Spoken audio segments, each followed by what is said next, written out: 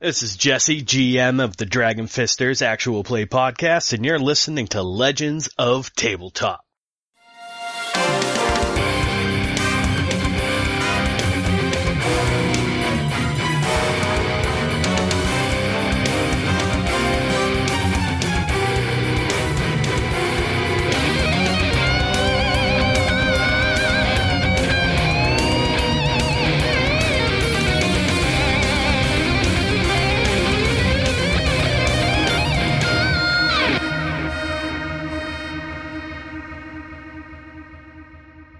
It is now time for the second scene of the show, and our first player is going to be, it's Filippo. The Great Pacini. The Great Filippo. There it is. I mean, around town, it's just the Great Pacini. Okay, so our theme is Voices of the Dead. You have got a drama token for helping Morgan with her problem between these two gangs. There is a show going on in the theater. I'm not sure whether you're actually cast in the show or whether you're like just the director or just the proprietor as far as the show is concerned, but there is a show of Don Juan going on tonight, and it's the Day of the Dead. You may have dead relatives or friends of your own that you want to honor. So set the scene for us. Where are you in the next scene? When is it? Because you can time jump if you want to. Who are you with? And why are you here? I'm going to say he's with his stage crew behind the curtains, watching the performers perform. And it's later in the evening. As all the festivities start to wind down, people pour into the theater to watch a show about the Day of the Dead. Okay, let's hear your intent. What is it that you want, or what purpose is this scene going to serve for you?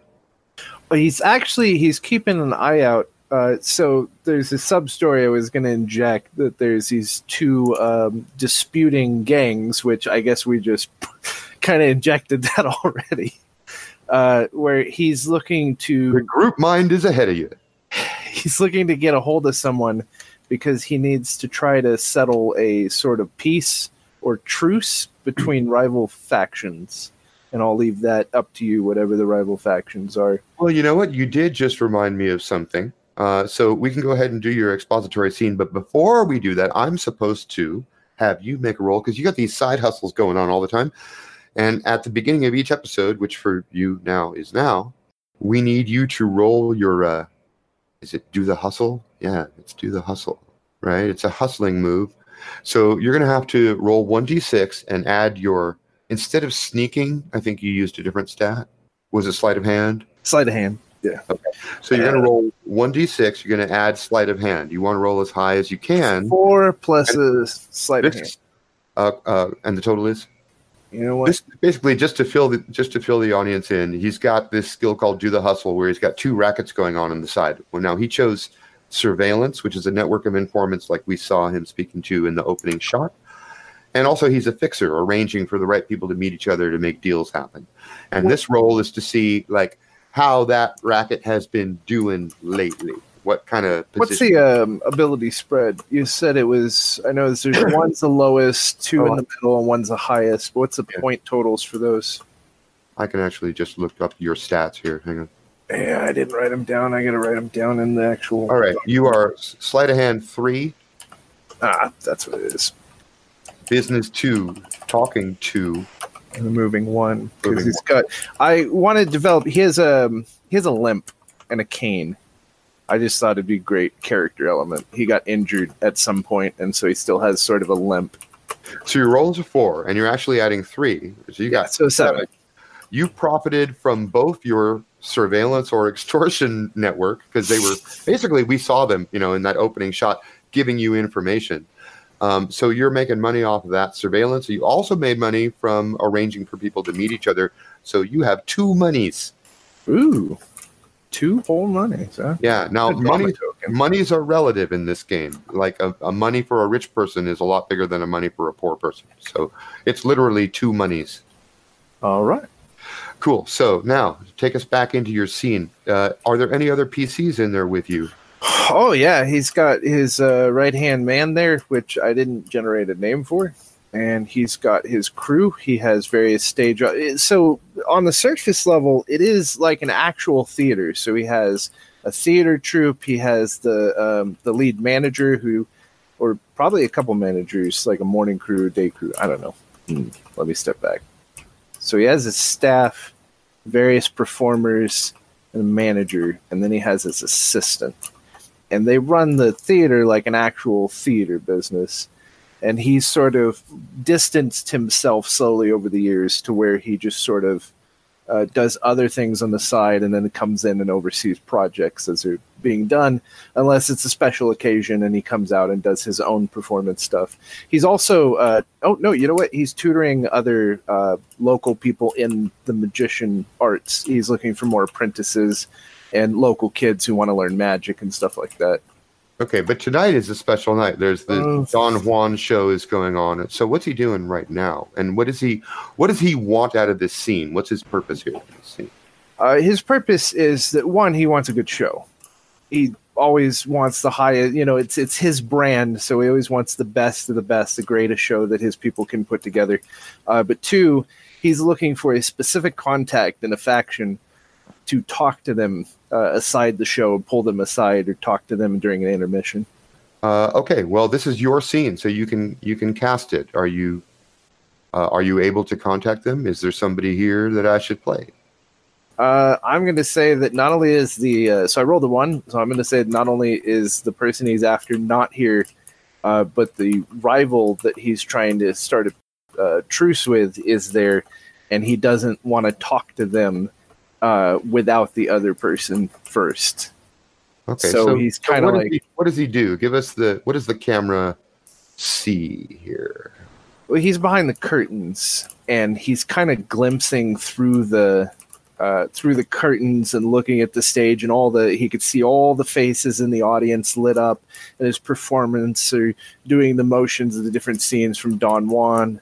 And I feel like I'm out of creative juice today. Okay.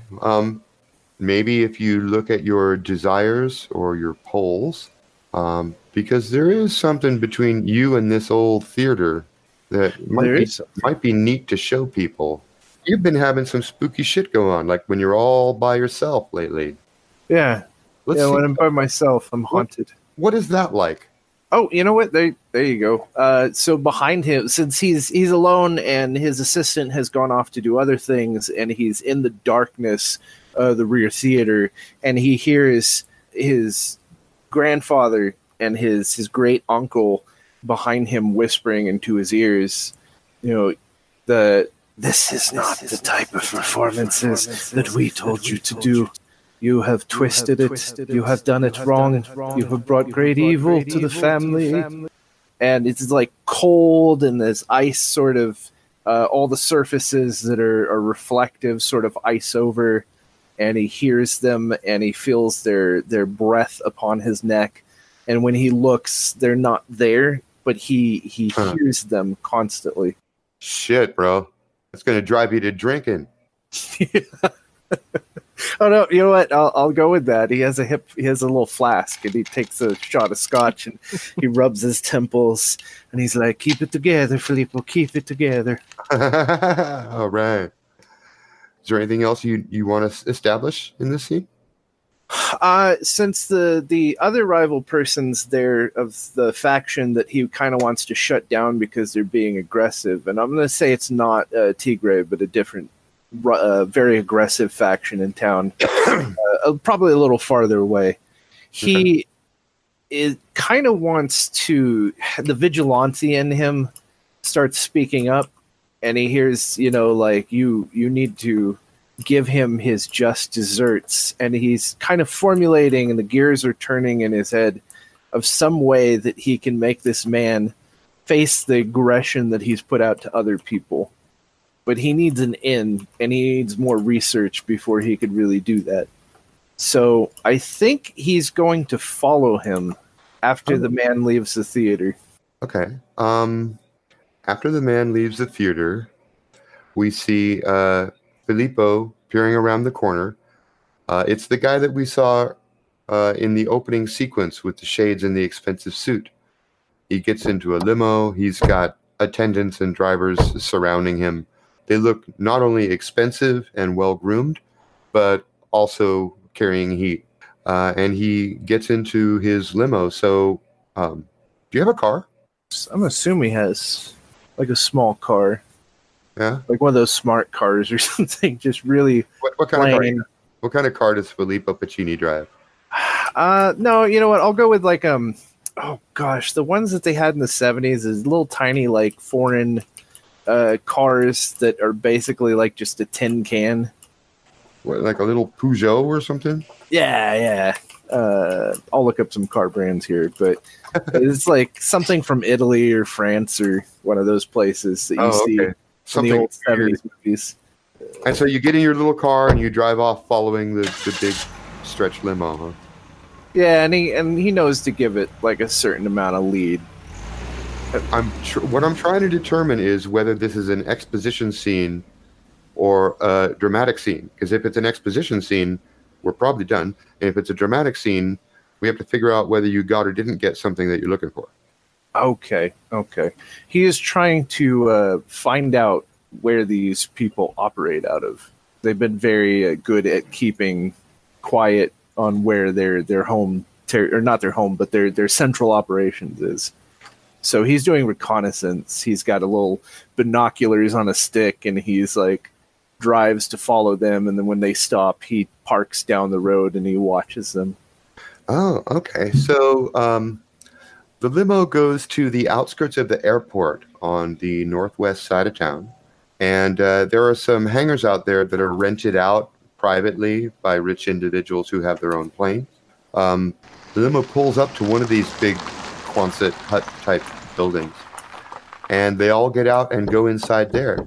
Apparently, they've been making this hangar at the airport their base of operations. That's why. The guy who you're trailing, by the way, is a cartel boss named Abel Cisco. Everybody calls him Mr. Cisco. So here's a question. Is that tied to the people who were after Tio? It is, in fact, one and the same. That would put everything together. It's a basic piece of the puzzle. I found out the car, too. It's a Fiat Tempra. That's the kind of little beater. Just an old-school, cheap-ass car. Okay. That's kind of perfect. That's exactly what I pictured him driving. I mean, I'd love like a magician's car with, like fancy stuff and like colors and flyers and stuff. But that's only for when he's doing a show on the road or something. He has like a van or whatever with a, like showman stuff, and he brings all his crew. But this is his personal, just around town. Okay, you know what? I'm going to turn this into a procedural scene because I want to give you a roll to find something out. Okay, so that is. I'll make a roll. What am I doing? Yeah, no, it's not going to be from talking though. This should be from knowing. So add knowing to whatever you rolled just now. Okay. What do you got? Figure out those numbers. So I got a 6, but I got to figure out what my knowing is. What are our numbers for the rest of those stats? They're all 0. If there's only 4 of them that are not 0. Yeah. So we'll go with just a 6. Okay. So you do get a little bit of bonus information. I'm going to say that is you hang out there for a while, watching the hangar, and you see a couple people come and go. When Cisco gets up to greet one of them at the door, you see some stuff exchange hands, and damn if it doesn't look like the guy just gave Mr. Cisco a bag of those same kind of joints that you saw in Morgan's shop. Dun, dun, dun. All right, so that's where we'll end the scene. You were looking to find out Cisco's base of operations, and you've now found it. It's a private hangar up at the airport on the northwest side of town. And it's time for Javier. Javier, you are up. It's time for you to tell us where you are. Now, remember, you can time jump as much as you want, forward or even backward, who you're with, when is it, and why are you there? What are you looking for in this scene? I was thinking when we started that maybe the scene starts, the camera pans across the desert, you see some scrub, cactus and whatnot, and you see a coyote kind of padding through, just kind of walks through the shot, and the camera follows it, and he winds up, walking for a little bit, comes up the back of Tio's house, there's like a shimmer as Javier takes his human shape. He's coming out from the direction of the Cave of the Shining Lady. Cave of the Shining Lady. He's coming from that direction. It's the morning of the previous scene. So he's coming in from the previous night and comes into the house. Wait, so we just backed up like 12 hours? Yeah. Okay. So he comes into the house. It's quiet. Obviously the lights are off and everything. So he kind of pads around looking. He pulls his clothes back on. He leaves his clothes by the back door. So he's walking through, doesn't see Tio. He's not there.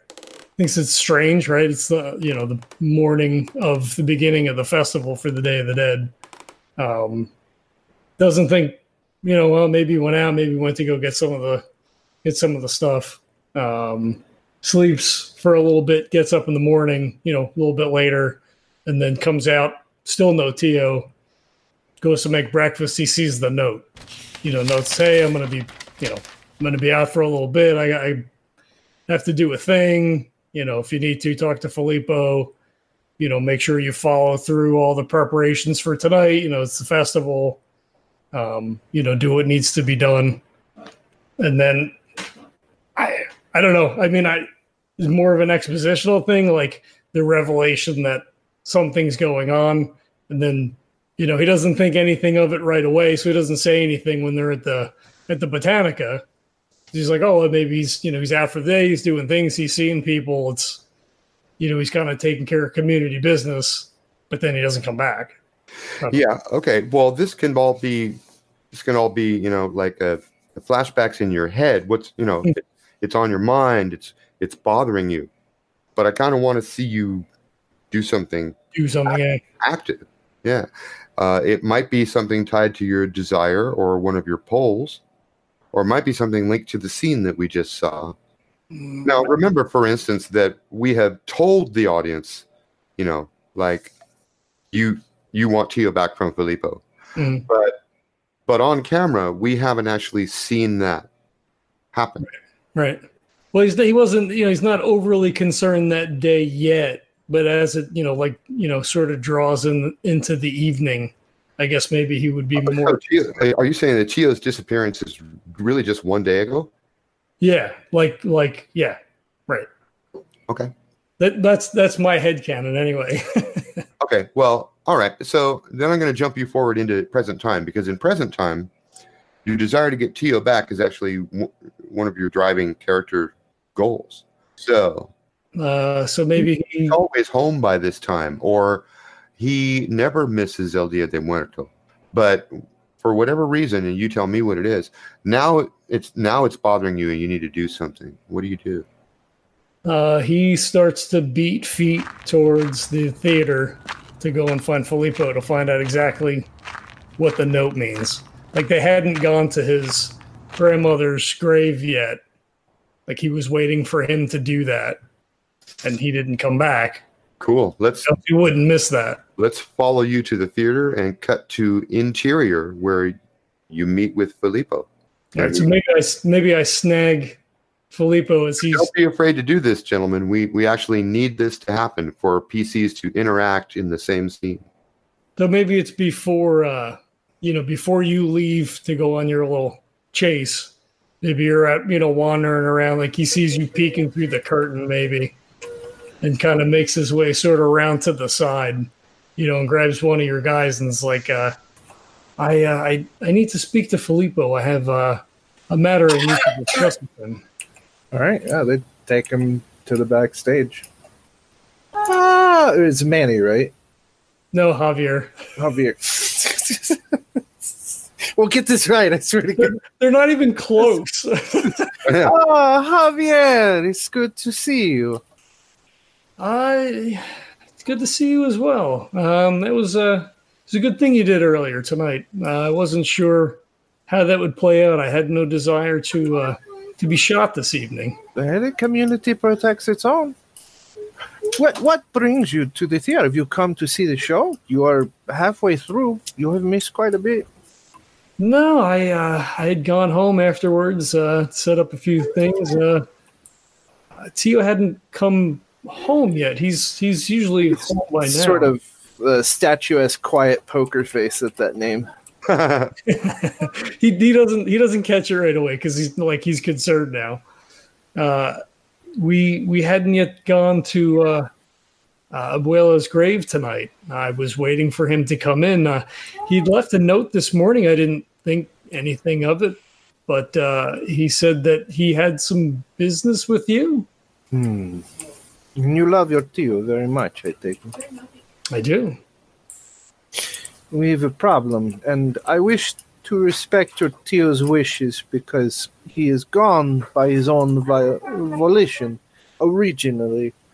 However, he has been put into a situation he cannot come back from. Not like he's still alive. Let me not split hairs. He's fine. He's healthy. He's taken care of. But the place that I have put him, the place does not want to let him go. However, there are people there, and I can put you in contact with them, and you can negotiate to see your Tio, but you will have to negotiate through the people who keep him safe, because I do not know if you know this, but he had some danger that had come to him. He didn't mention anything to me. What danger do you speak of? I'm not quite at liberty to say the confidentiality of my clients, but I can let him explain it to you if the people who are keeping him safe would allow that. Give me one moment. And he pulls out his phone and he makes a call to whatever group it is that's holding Tio. He steps a little bit closer to try to hear what's going on the phone. Yeah, that would be Casper. Oh, hey. He calls Casper up. What's up, SA? Well, one, I wanted to thank you again for earlier. I know the community needs to take care of its own. However, you are what do they call Tio? They don't just call him Tio, do they? His name is Martin. His name is Martin. Martin? He's like, I have a sort of a situation. Do you have Martin available? Martin Castillo. You have Martin Castillo available. He's here. You need to speak with him. I can relay a message. His nephew is very concerned and has come looking for him. I take it to be that he is not a danger to him, but he wishes to speak to his Tio, and it has to go through you first, since it is, of course, your obligations. Put him on. He hands over the phone. He's scowling now because he was like, oh, earlier this night and everything. So he's putting it together. It can only be one person. So he takes the phone and kind of gives you a dirty look. Casper? What's up, little man? Why is my uncle with you? Your uncle is, he's helping us out and we're helping him out. Turns out that, there's a little bit of pressure and he had to make himself scarce. Listen, nobody knows better than me how to protect him because I'm under the same pressure myself. Don't worry about your uncle. He's going to be fine. You know what? Next time you see him, he's going to have a shiny new suit. We're going to make that old man rich. Don't you worry about a thing. When am I going to see him again? Well, it's going to be a little while, okay? I can't tell you how many days. I'm going to say a number of days. There's a little bit of heat on right now. Cisco's in town. Go ahead and roll plus knowing. All right. I got a 4 + 2 is 6. Oh yeah, you totally know who Cisco is. He's a big deal. He represents one of the cartels from south of the border, and he would love to control all drug traffic in this town. I don't see how Cisco's presence here is of any concern to my uncle or myself. That's not business that we deal with.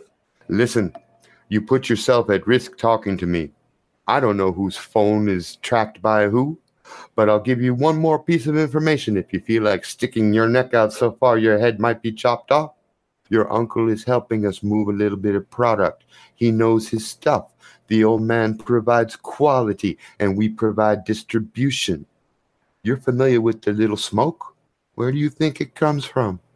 Suddenly, 2 plus 2 comes together in your head. That bag of joints that was slid over to Morgan, that wasn't weed. Usually La Familia 13 deals with weed. But the papers were different. They were this dark brown that your Tio likes to use. The little smoke is a mild hallucinogen. It's one of the sacramental ritual ingredients of many of the ceremonies that you performed with him. It's like a low level hallucinogen. It has like short-term effects, 30 to 60 minutes. He just kind of looks away, kind of like looks down, says, that is not a recreation. These are part of our sacraments. These are ritualistic. Listen, little man, business is business. You're going to have to grow up sometime and deal with the real men in the real world. Money and power can be found in many ways, and this is but one avenue. In the meanwhile, it's helpful that your uncle needed a place to hide, because, like I said, he scratches my back and I scratch his. He shakes his head. He's At this point, Filippo puts his hand out for the phone. He looks at you and kind of gives you a sour look, and then hands the phone over. There's a lot to process. All right, I apologize very much. I am very sorry for this, but it will occur. People will come looking. Thank you for earlier, and you have a good night. Happy day, buenos noches dias. Whatever. I can't say it right now. I think that's hysterical if Filippo is always getting the conjugation wrong. He does the Italian conjugation. Like he speaks like 5 languages, but only half-assed. It's like a patchwork of random words. All right, I think that the scene closes there. So John, what was Javier's intent? What did he want out of the scene? I'm sure he didn't expect to literally get Tio back immediately, but you were looking for information that might lead to that. Do you feel you got any sort of concession? I mean, he knows that Casper has him now. That's more than what he knew before. Right. So I think you did get a concession out of Filippo. Yeah, I mean, he made the call for me, so. Okay. So at this point, the drama point will go to Filippo. If you had any, it would be going from you to him. But since you don't, it's coming from the kitty. Okay. At that point, he tells him, your Tio has chosen his path. And then he looks out and he sees the guy leaving, and then that's where he exits to the previous scene. And the iris down is him just like standing there, kind of like bewildered at all of this crazy information that's being thrown at him. Awesome. So it is now Manny's scene, and just like the others before, you can jump forward or back in time, however you want to do. When calling a scene, you tell us where you are, who is there with you. You can pull anybody in you want, PC or NPC. You can make somebody up. I'll play it. What time is it? When is it? Where are we in time? And what is it you want? What are you doing here? All right. I actually think I'm going to go in a slight rewind, but just barely, to right after the incident at Morgan's. And I'm going to pull Javier into this, and I'm going to play almost directly into the contact with that, because especially I think right now nobody really knows that Javier is missing, and Javier kind of found that out, but he's going to be finding that out soon. You mean that Martin is missing? Oh yeah, sorry, yeah. So he's actually going to be attempting to negotiate and or drive to a path with Martin. So I'm actually going to be like, I don't see Javier all that much, and so having this shared encounter and also having him right here, I'm gonna try to like kind of wait up the block a little bit and like catch him off. I'm not trying to rob him, but like catch him off guard to like approach him and confront him about giving me the opportunity to speak with Martine. Okay, so like hey, do you got a minute kind of thing? Yeah, exactly. Let's see. Like you haven't returned. I've left you messages. Like yeah, so I'll be like waiting. I'm backing out. Talk to him. Yeah, so Manny will kind of be waiting around the corner, like up the block, waiting for Javier to come by. He comes trucking by with his, box of candles and incense and other sundry things. Hey, can I give you a hand with them? I've got it. What's going on? No, I've left you some notes. I swung by your place. It didn't look like you were there, and tried to call Martine a couple of times, so he hasn't been returning my calls. Well, I mean, we think differently, you and I. Yeah. But listen, I'm just trying to get some stuff done, and your uncle's kind of the only game in town right now. And I think that, if I don't really understand the bad blood that we got, it doesn't really make sense to me. But, I was expecting you, you knew, and I was hoping that you kind of have a little bit more of an open eye towards this. Well, I mean, by the way, you guys are surrounded by throngs of people milling about and loud music and the smells of food and frankincense. This is not a quiet corner. Mm-hmm. And you could probably also like triple that noise for Manny as he also like sees. Oh man! And you probably see him too, like glance up and away from you and back to your to your view, Javier, as he sees like intermittent spirits like come into view and then fade out every once in a while. Oh, trippy. He says, I've heard things. I don't know that there's bad blood between us necessarily. I don't know that I trust you is the issue. And he's kind of sick of this. And he's, what have I ever done to you or your uncle or anyone else around here? All you do is just look at us from sideways glances, cross the road when we're coming, and all I'm asking for is just a little word, just a little help. I'm not even asking for a handout. I just need some help, and you won't even do that. We have seen people come through, people that we've had to help remove the results of your practices. But you wish to make that stronger? No, I want to control it. If there's stuff happening because of what I'm doing, then that's on me. Indeed. I'm working with what I got, and people come to me, and I try to help them with what I can do. And if that's not good enough, then help me get that done. And you know what? If you can help me, or if your uncle can help me control it, then I'm done. You don't have to worry about anything else from me. I would have to consult my Tio. He has said nothing to me of bringing on yet another apprentice. No. I don't want any of that of that shaman stuff. That I'm not asking to join your cult or anything like that. When you say that. I just need some point. I just need some advice. That's all. There's no one in your family that can help you? You know about my family. Indeed, and we find ourselves where we are now. Just have Martine give me a call or swing by or anything. That's all I'm asking. I will see what I can do. He is currently unavailable.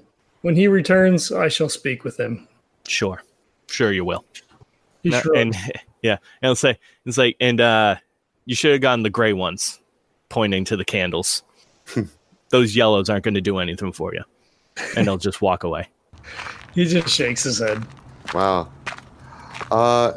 Okay, so Jesse, do you feel that you got any kind of emotional concession?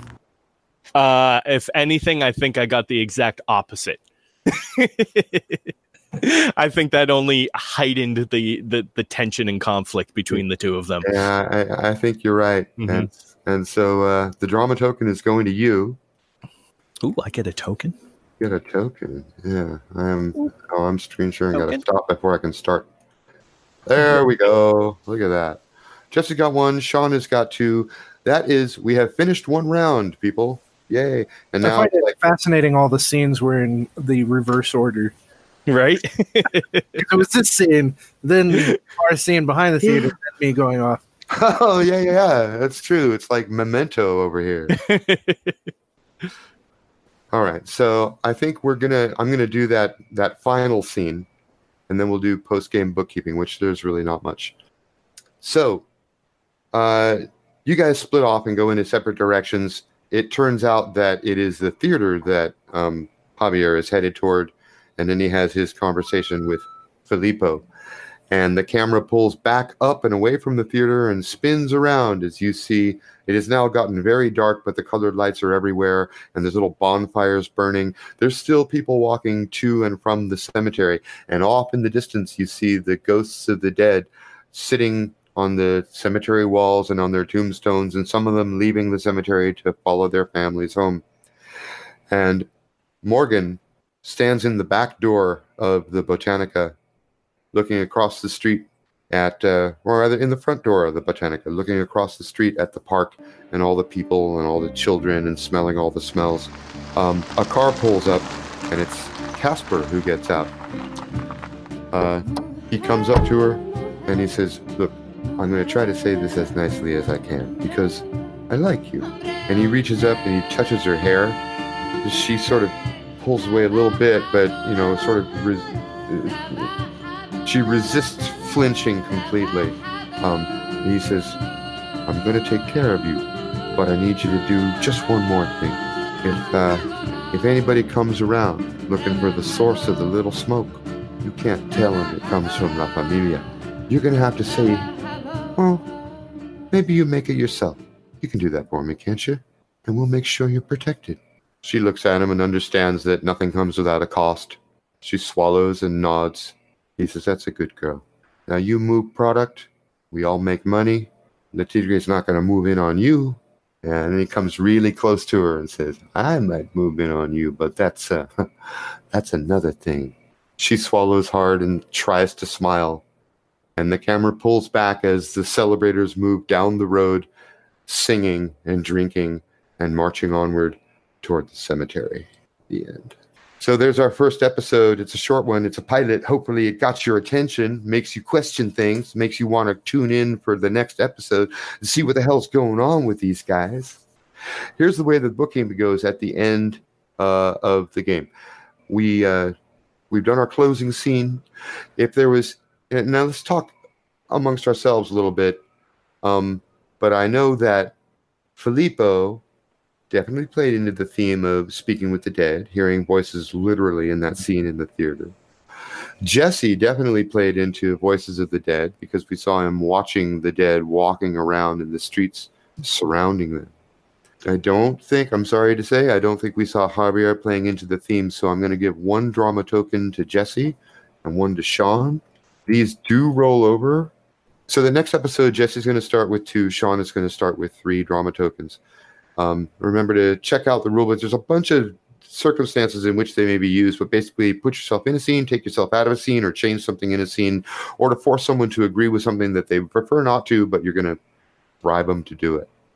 So that's what those are. And then the very last thing we do is learning. Okay, I think I made everyone do at least one roll. I don't know if they were signature moves. Did anybody use a signature move? Nope. I didn't. No. I had the hustle at the beginning of the scene or whatever to get the They got me monies. That's true. Filippo did do a signature move. Manny, you didn't meet anybody new, so there's no chance for a bad reputation. And Javier, no chance for turning in anything. So Filippo, you are the only one who gets to learn something. Now, here's what you can do with this. You can either add 1 point to a strong ability. That's an integer greater than 0. You can add 1 point to a weak ability. That's a 0. Turn it to a 1. You can take a new signature move from one of your categories. Or you can take a signature move from any other category as long as no other PC has it. The exception to that rule is that if you choose a Magia move, you need a mentor. I'm going to put knowing to 1 because it seemed like it's his character. That does make sense. And there we are. So the next time we meet, it will be episode 2. I will choose a different theme.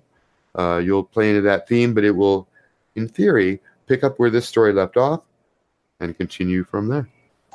It was like getting in the water, like it was frigid at first, and you just don't want to go in. And then once we got immersed, it was like swimming like a fish.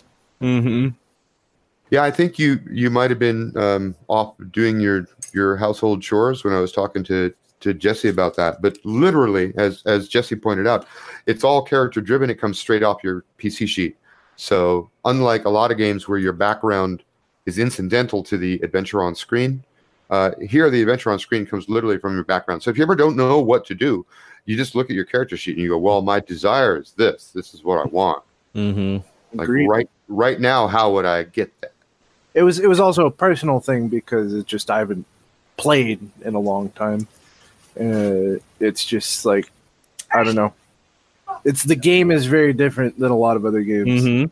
Oh, well, what really hit it with me too is actually, Todd, when you were talking to John about his scene, and it's basically the easiest way to do it is to pick a pole. Picking a pole, figuring out how it connects into your desire, and that. And using that as a drive for the scene that you're going to do. That's what helped me in deciding what I was going to do with Javier. Well, you know what? It not only like frames and cuts and forms character driven narrative like a TV show does, but if you think about it, the way that probably best practice for us interrelating as a creative collaborative group is also like television. If you imagine, the writer's room at a typical TV series, especially soap operas or telenovelas, where there's a whole room full of writers, and most of them have one character that's their main thing. That's their main character. And they carry the plot lines that involve that character, and then they brainstorm ways to interweave all of their plot lines. And meanwhile, there's a director or a showrunner, or sometimes both. And he's the one that keeps the whole thing gelled, right? Make sure nobody wanders off so far we're in the wrong genre or whatever, and provides the color that fills in the gaps between what the writers are coming up with. So I think if you do it right, it not only feels / looks like a TV show, but it also gets written like a TV show. So am I correct in mapping out that it's Cisco is looking for Tio, and that it's Casper who's hiding him? Because that was originally we pitched it was going to be like the cartel and then a smaller gang, and those are the two things that popped up in the story. So unless there's another thing we don't. Well, that's where I'm going, and it seems to be where you were going too. So Cisco represents the cartel, and La Familia turns out to be not only people you've done business with in the past, but also the people that you hid Tio with.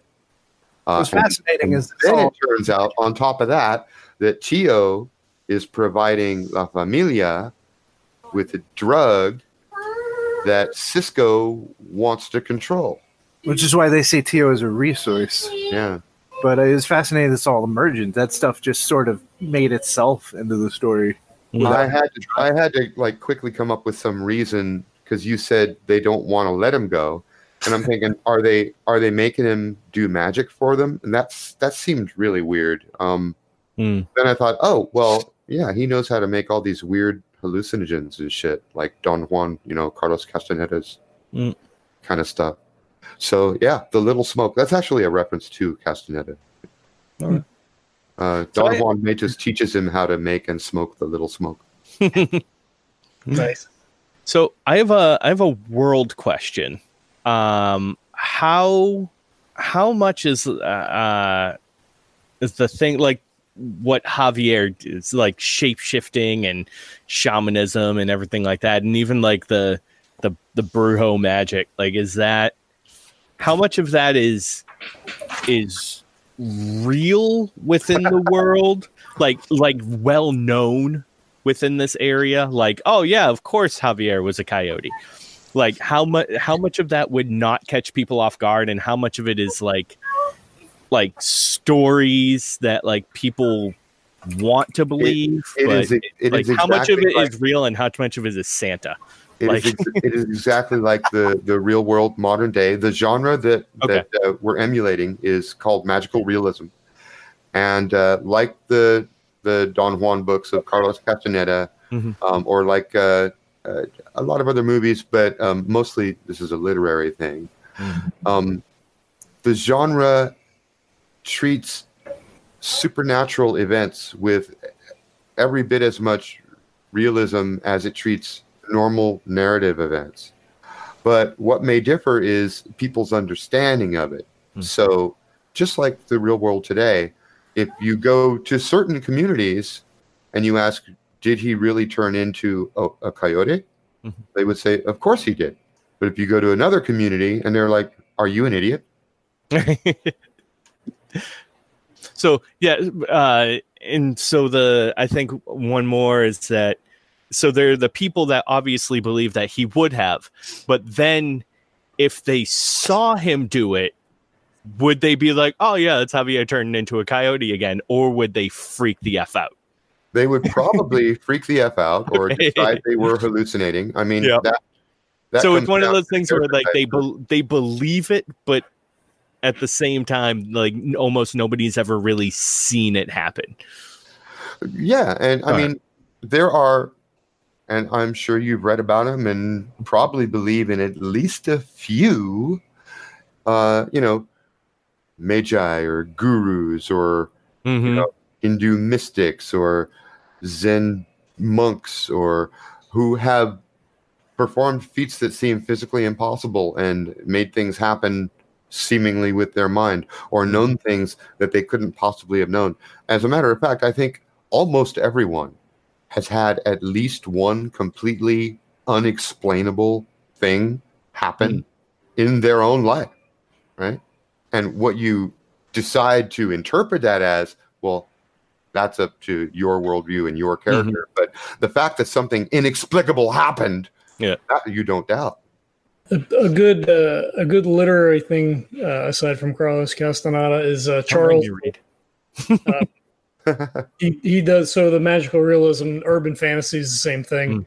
Charles DeLint is one of the best writers for that, and he has some stuff set in the American Southwest. But all of his novels kind of cover that sort of, the real world and the magical world, and they sit side by side. And you know what also does that? I think you could say that the typical vampire masquerade kind of a thing, that's magical realism too, because vampires are real. There's one next door. You just didn't know.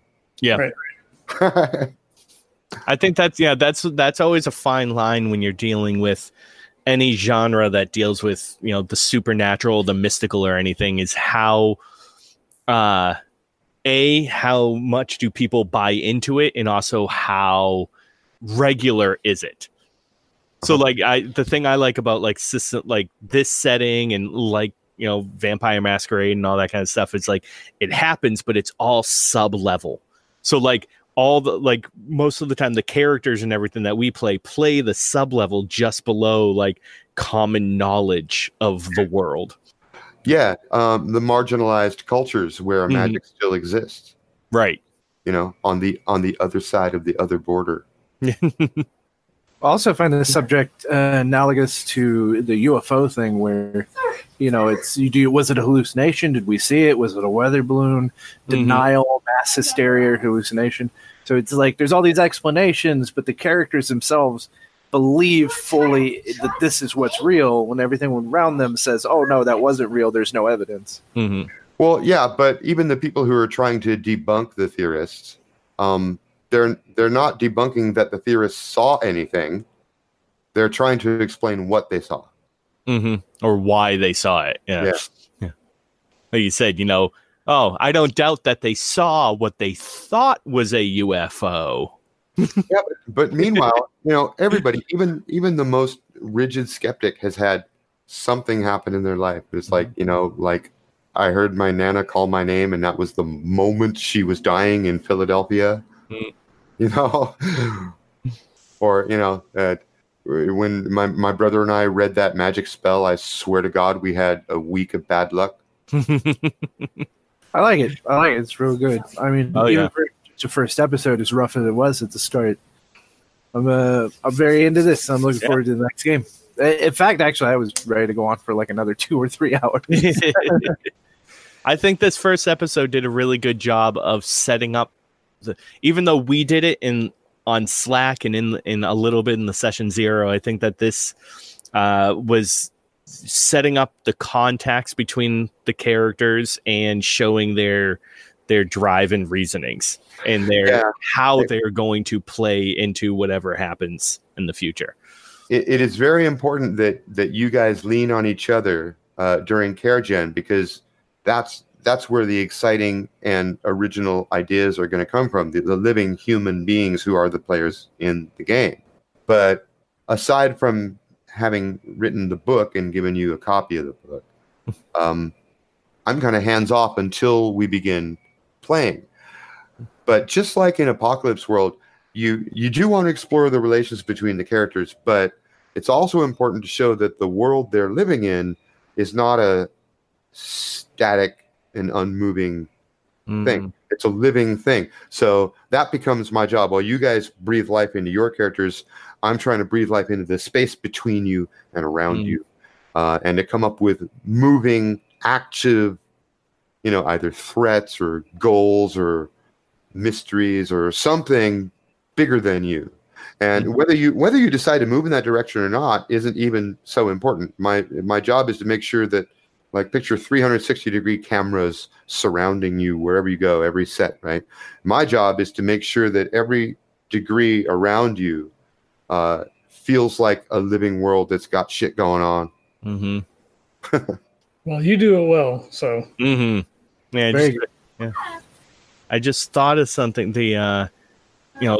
When I was trying to think of my scene and everything, I'm trying to realize, like, man, he's a loner. Like, the only person he lives with or hardly has any constant contact with is his grandmother, and she's like senile, and so that's not like, that won't really make a good scene, except for in like a quick description type thing. I can't really see like any role play happen there. I don't know if, Todd, you just want to like ramble off gibberish for 30 seconds. Yeah, well, you can do exposition scenes. Yeah, but they don't really drive anything. Exactly. Yeah, but then I actually just had the thought of he's constantly surrounded by spirits. So depending on what the theme of the next episode I might make you play a ghost. So that's what I'm here for, bro. Throw a little echo on it, do a little resonation on it. Oh, yeah. You can knock yourself out with the audio for that one, John. Yeah, because it made me think of it when you were saying, kind of drive the world around you as well. And I just noticed, like, we all paired up in each of our scenes. We pulled each other in, but didn't really, which made sense for a first episode. But we didn't, like, really try to do much with the world around us.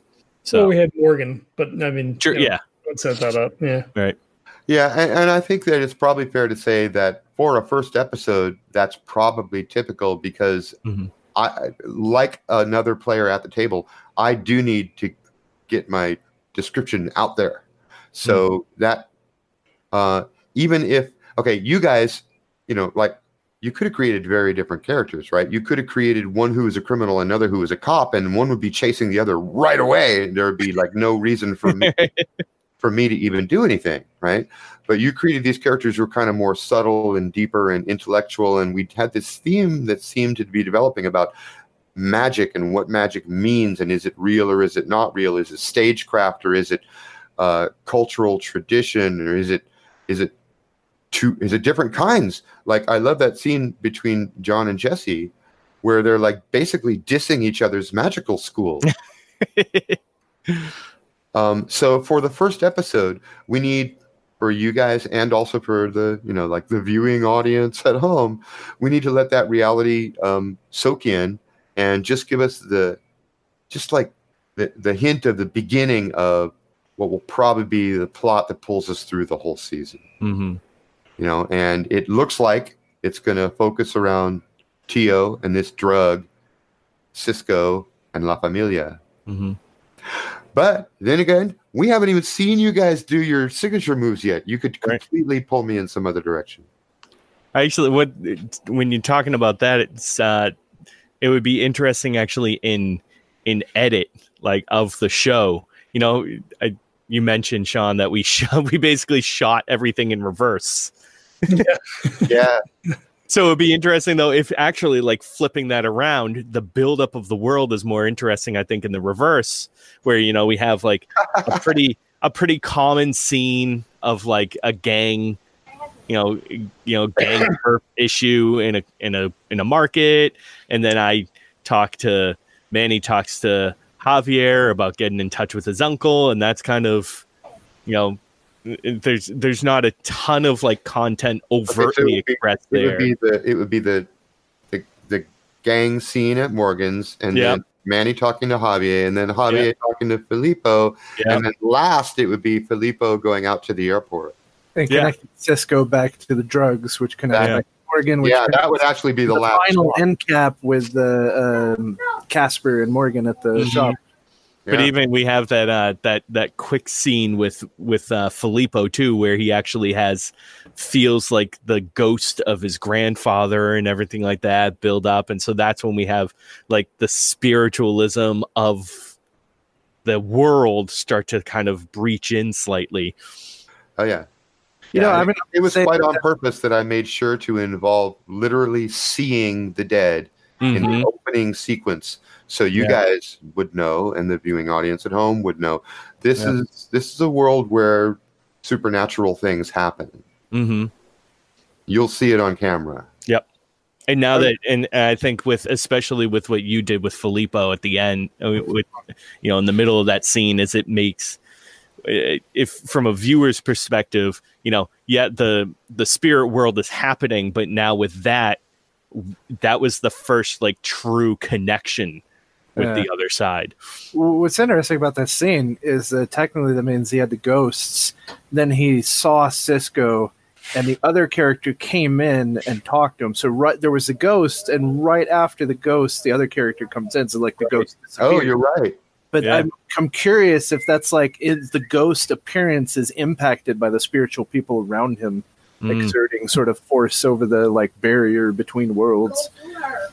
Wow, that's interesting. Yeah, it kind of makes me want to retcon just like a 3-second scene where Javier comes in and your grandfather like disappears.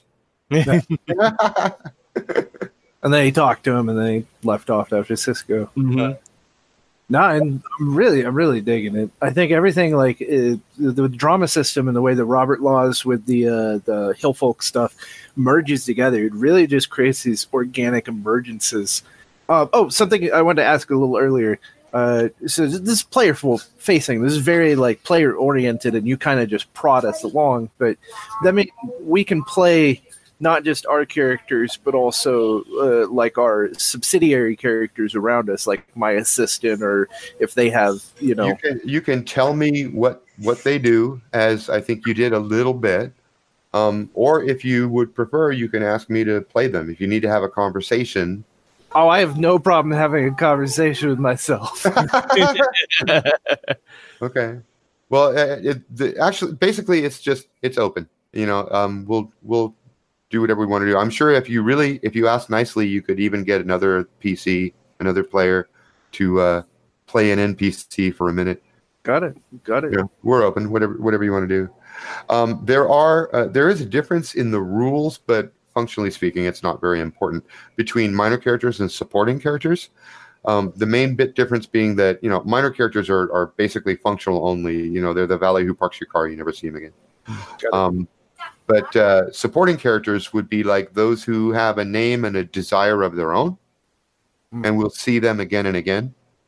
And a supporting character might argue against you. Like if you had an important supporting character who you wanted something from, it wouldn't really make much sense for you to do a dramatic scene against yourself. So I would have to play them, and then we'd see you get it. It should be 2 people apart from each other. Yeah. Got it. That makes sense.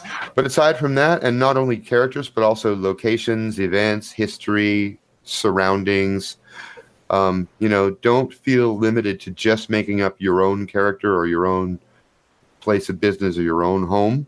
You can make up whole big chunks of the city. You can make up gangs. You can make up the name of the mayor and what he looks like.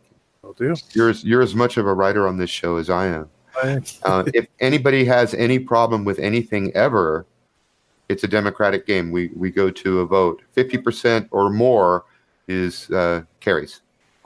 Plus, I think an example of our scenes, all 3 of us seem to know when to inject conflict and drama.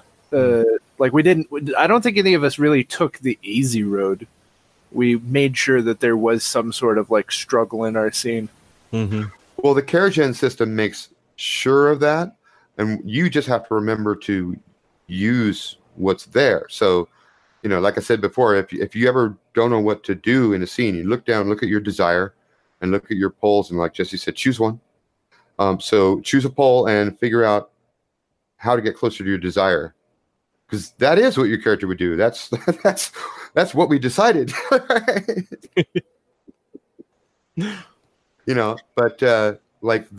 if this is a TV show, the viewers at home don't know that yet.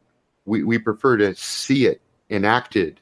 I would have liked to wound up with the scene, maybe just an expositional scene with Javier at his grandmother's grave. Yeah, well, you know what? The night it's not that late. We could pick up right where we left off next time. Mm-hmm. Or I could remind you that it's the first day of a 3-day-long festival. Mm-hmm. And in this town, as in many towns, the cultures differ from place to place and traditions differ from place to place. But here, I've decided that the first night honors the children who are departed. The second night is for adults, and then the last night is All Souls Eve. Okay, well, maybe it would make sense then that he would go to. Yeah, it might make more sense that tomorrow is the big day for you. Okay. I think we'll open with that scene next game, because at the gravestone's a great opening scene. Mm-hmm. Now, Manny can see the spirits, and I guess Filippo has his own thing, or at least see his grandfather. Would Javier see the spirits tonight? I don't know if that's something he would normally see. I don't know that it's part of that background. Well, or could he? Maybe he could feel it, right? Like you feel the energy because of the magia. Oh, you can definitely feel it. And to be honest, I think I'm probably stretching it a little bit to just go ahead and say Manny sees the spirits all the time. Mm-hmm. But my assumption there, and we could, if you want, go ahead and give Jesse a communing role. But my guess was, since he can do it on purpose a lot, and part of his character definition is he wants to sort of get away from it or get it under control, that there was enough bleed over to allow it. Whereas in your case, your background and your skills don't point in that direction. Yeah. It makes a little less sense. However, if we were in the park on a warm afternoon and there were 3 crows and one of them was bigger than the other 2 and kept looking at you in a funny way, and you said, I think that crow is a rival magician, I would agree with you. You know better than I do. Yeah. Okay. Yeah, and with Manny, with him kind of seeing the spirits all the time, I wasn't trying to like game the system at all or anything. It's just when I was looking at a lot of the Brujo signature moves and everything, they're most of them, if not all, seem to be focused on controlling the spirits, and so I felt that like being like actually seeing them when he didn't want to see them actually showed his lack of control. And I agree. His inability to tap into the abilities. Plus, if I wanted a chicken exit, I can always bail 2 days later and say, no, it's because during El Dia de Muerte, the veil is thinner. Right, yeah. But I think it's narratively appropriate. I mean, not everything's got to be a role, right? I mean, it makes the character more interesting to say that that's something that happens. Mm-hmm. Yeah, I think it's a just picture that scene, right? Like he's having this intense conversation where they're kind of attacking each other a little bit and defending themselves. Mm-hmm. But at the same time, he keeps like looking to the left and right, which to Javier probably makes him look shifty and shady. Yeah. But when the camera cuts to Manny's point of view, you see what he sees. Mm. That's a fucking shocking scene. Dude, that's awesome. I love just the visualization of that, of a normal, like, yeah, there's like a party going on and everything's happening, but like you see everything from Javier's point of view, where it's like just like all the people having a party and everything like that. But then you switch to Manny's view, and there's also like just hundreds of skeletons glowing, walking around, Yeah, like milling about amongst the people. now that's a cool fucking scene. Yeah. Yeah. There's a lot of tension, and it's weird because like the tension on the surface, it has nothing to do with the tension that's happening visually. Mm-hmm. It's almost like a rivalry. Yeah. Yeah, That's how I read a lot of it in the book, is that John, exactly how you played it out is like you almost have like the light and the dark. It's not necessary. It's not like Jedi and Sith where they hate each other, but like you're both like have the same goal, but you have different paths to that. Exactly. And like the shamans are like look down upon like the dark magic, like the dark of the Brujo, but then you also like screw you goody two shoes type stuff to the other side. It's like, Yeah. Plus on a character level, Javier is interested in like personal enlightenment. mm-hmm. You know, so anything lesser, Mm-hmm. you know, he's going to be judgmental of. Yep. Like, I love even if you weren't a Brujo, if you were like, he probably looks down on Morgan a little bit because her magic is merely practical. Mm. It has nothing to do with elevating your soul.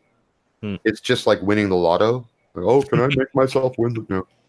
Yeah, she's like on the most basic level. Mm-hmm. Selling hexes to, and I mean that's probably also some of the stuff that Manny does just to make a buck to get by, which is what Javier hates about it. Is like I'll make a hex for your ex-boyfriend, so his dick falls off, like that kind of stuff. Oh, cool. Yeah. Yeah. Okay. So you're the source of Morgan's dark magic materials. Yeah. Yeah, and then they wind up over at Tio's house. And they're like, "Hey, I've got this problem. Can you fix it?" Yeah, exactly. Yeah. Yeah. My jealous lover made my dick turn black. Or it can. I mean, and in this world, it could. That absolutely happens. That absolutely happens. Hell, in this world, a rival magician not only turns into a coyote, but he turns into a coyote and kills your sheep. Mm. Yeah. You come out and find the dead animal. I don't know. Javier wouldn't do that, but right. I mean, I guess you could. Oh, you know what? We gotta create not a rival, but like an evil version of Javier who is killing sheep, and then Javier has to go out and stop him, like coyote on coyote combat. Some hot coyote on coyote action. Mage versus mage. Wow. Right. There's a scene in my head. It kept going through my head when I was writing this book because it's like the penultimate fusion or pastiche of like the major tones in the book. I keep picturing this. It would have to be like a whole campaign where it's mostly about cops fighting drugs and illegal immigration, but along the way, the local community gets tired of this war and calls their magicians into play. So then you end up with magic versus bullets. That's what kept going through. When I was writing this book, I'm like, it's sooner or later that campaign's going to happen, where like half of the players are like totally real world characters, like cops and businessmen, and then half of them are magicians, and we're going to end up with a duel of bullets versus magic. You know it's going to happen, right? And that's, yeah. I mean, when we created our characters, I don't think we necessarily meant to, but it's kind of the process. And I think what we're all used to is like classic game, like gamers, is that I think we just happen to lean towards making a cohesive group. Because like when you play like D&D or like you're kind of driven while having some infighting is nice. Like we're ultimately driven to create a cohesive group that works together. But what you just mentioned is like what never even crossed my mind is like creating a rival in the same group. Like we don't have to work together. You don't have to win. We could have a drug dealer. One could be a drug dealer. One could be an FBI agent, and like that. Yeah. That could be a thing in this game, and just all of our contacts with each other are we're not helping each other. Because in the typical game, we have to come up with some sort of conceit of why these people would stay together, adventure after adventure, dungeon after dungeon, right? But here, the drama actually comes. It's more interesting if you don't get along, because that's going to create interesting scenes, interesting tension. And that tension is really, that's what you're watching TV for. If nobody watches a show where everything's fine and everyone gets along and nothing happens, that would be a really bad show. What's important to remember is that unlike the traditional game, there's no sense of like, my character's going to win. Because a win here is whatever the coolest, most dramatic fucking thing is. Even it's like John mentioned Fiasco, or this is one thing that it has in common with Fiasco. Sometimes in Fiasco, the coolest thing that can happen is for your character to die in some tremendously cinematic way, and that's like the coolest scene in the whole movie.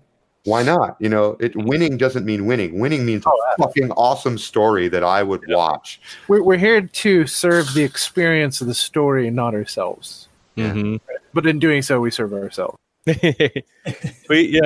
But even like, you know, the way I was thinking about it is, you know, originally it's usually the way the game is set up is like the players are the good guys and then the GM plays like the bad guys. And like that's where the versus comes in. But that's, in this case, you're just like you said, you're more of the director, like just going things and filling in what roles need to be done. And so the conflict could like, we don't have to have all the cops be the stars of the show. Like you could have a couple cops be the stars, and you could also have a couple of drug dealers be the stars. Like, and it can work on different levels too. You try to be a good GM. I'm watching you guys. If you guys ever stall, you know, it's like that apocalypse move thing where if the players ever stall and like look at the GM like, well, what happens now? That's when I whip out a GM action, and that I introduce a new problem, or I demand some sort of payment or toll or money, or I make your situation worse. And because again, it's like, it's the bad shit that makes the plot interesting. Right. So whenever you guys get stuck, I throw in more bad shit. But it also scales, because if you guys like became like, if you decided in scene 1 that you're going to band up and forge a vow that the three of you will help each other through thick and thin, one for all and all for one, save Morgan and clean the town, and like you decide we're going to become buddies and superheroes and we're going to be the good guys, well, then I would just start throwing bad guys at you, but then B, I would also start looking at playing you against each other. Hmm. Like an NPC who really likes one of you and does favors but hates the other one. I think of it as your prodding stick. You know, whenever the game's not going, you just reach your stick in and you prod something until it moves. Yeah, and there's actually a list of moves that I can do. So it's just like Apocalypse World, right? Really? I choose one of these. Yeah, I'll read them to you. Put someone in a difficult situation. Bring news of something happening off screen. Make known an impending threat. Demand money. Offer an opportunity. Take away something. Show the downside of an advantage, or inflict harm. Huh. So basically, by the rules of the game, there are. This also happens, by the way, when you fail, when you roll 2 or less Hmm. on any procedural roll. So if you roll 2 or less, I whip out one of these actions and I make your life harder. Hey.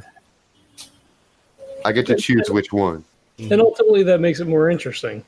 But other than that, most of the problems should come from you guys, because before we even start acting out scene 1, you already have tension and problems between you. The game made sure of that. Right.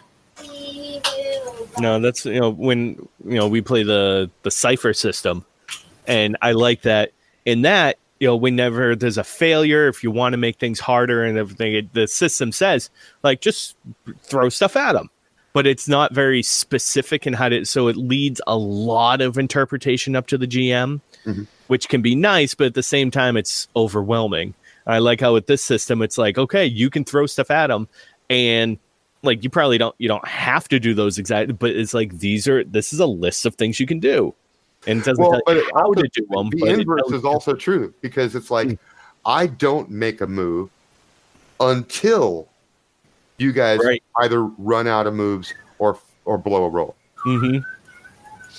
Because ideally the drama comes straight out of you guys. Mm-hmm.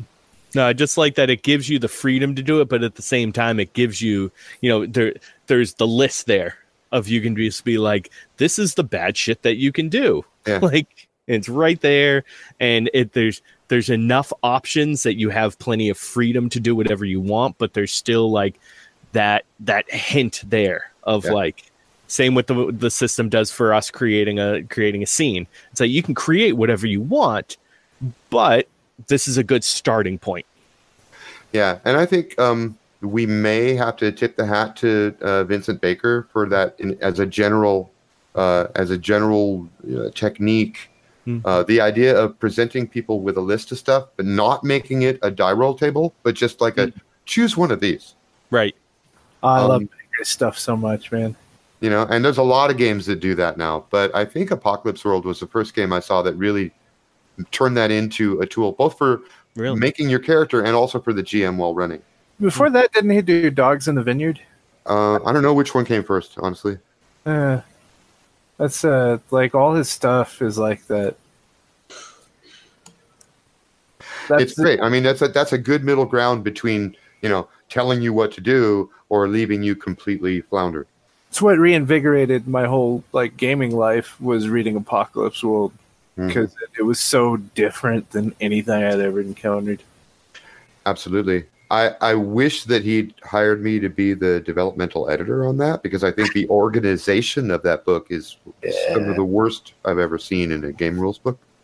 Road Trader. I mean, he just sort of rambles in character for 9 pages, and then somewhere in the middle, and which it's great. It's like he's rambling about fiction, right? So it's going on. He's painting a picture of Apocalypse World, but in the middle of that passage was a part about where a character makes a roll, and this is the way that the dice work, and then he goes on talking.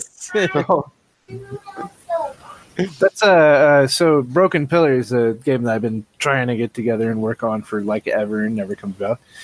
One of the first iteration of it is I wanted to separate the crunch and the fluff into 2 separate books. It's impossible because your narration style eventually bleeds over, but I really like books where they have all the rules are right here, it's right up front, and then you could just go on and on about all the setting and characters and stuff afterwards. Because I'm working on I'm editing the atlas of Chromatic Chameleon's upcoming role-playing world, which is kind of a D&D-esque fantasy world that Tiffany Gray is working on. And what I suggested there, and I think she's decided to go for it, was to do what you just described twice at once by using the sidebar.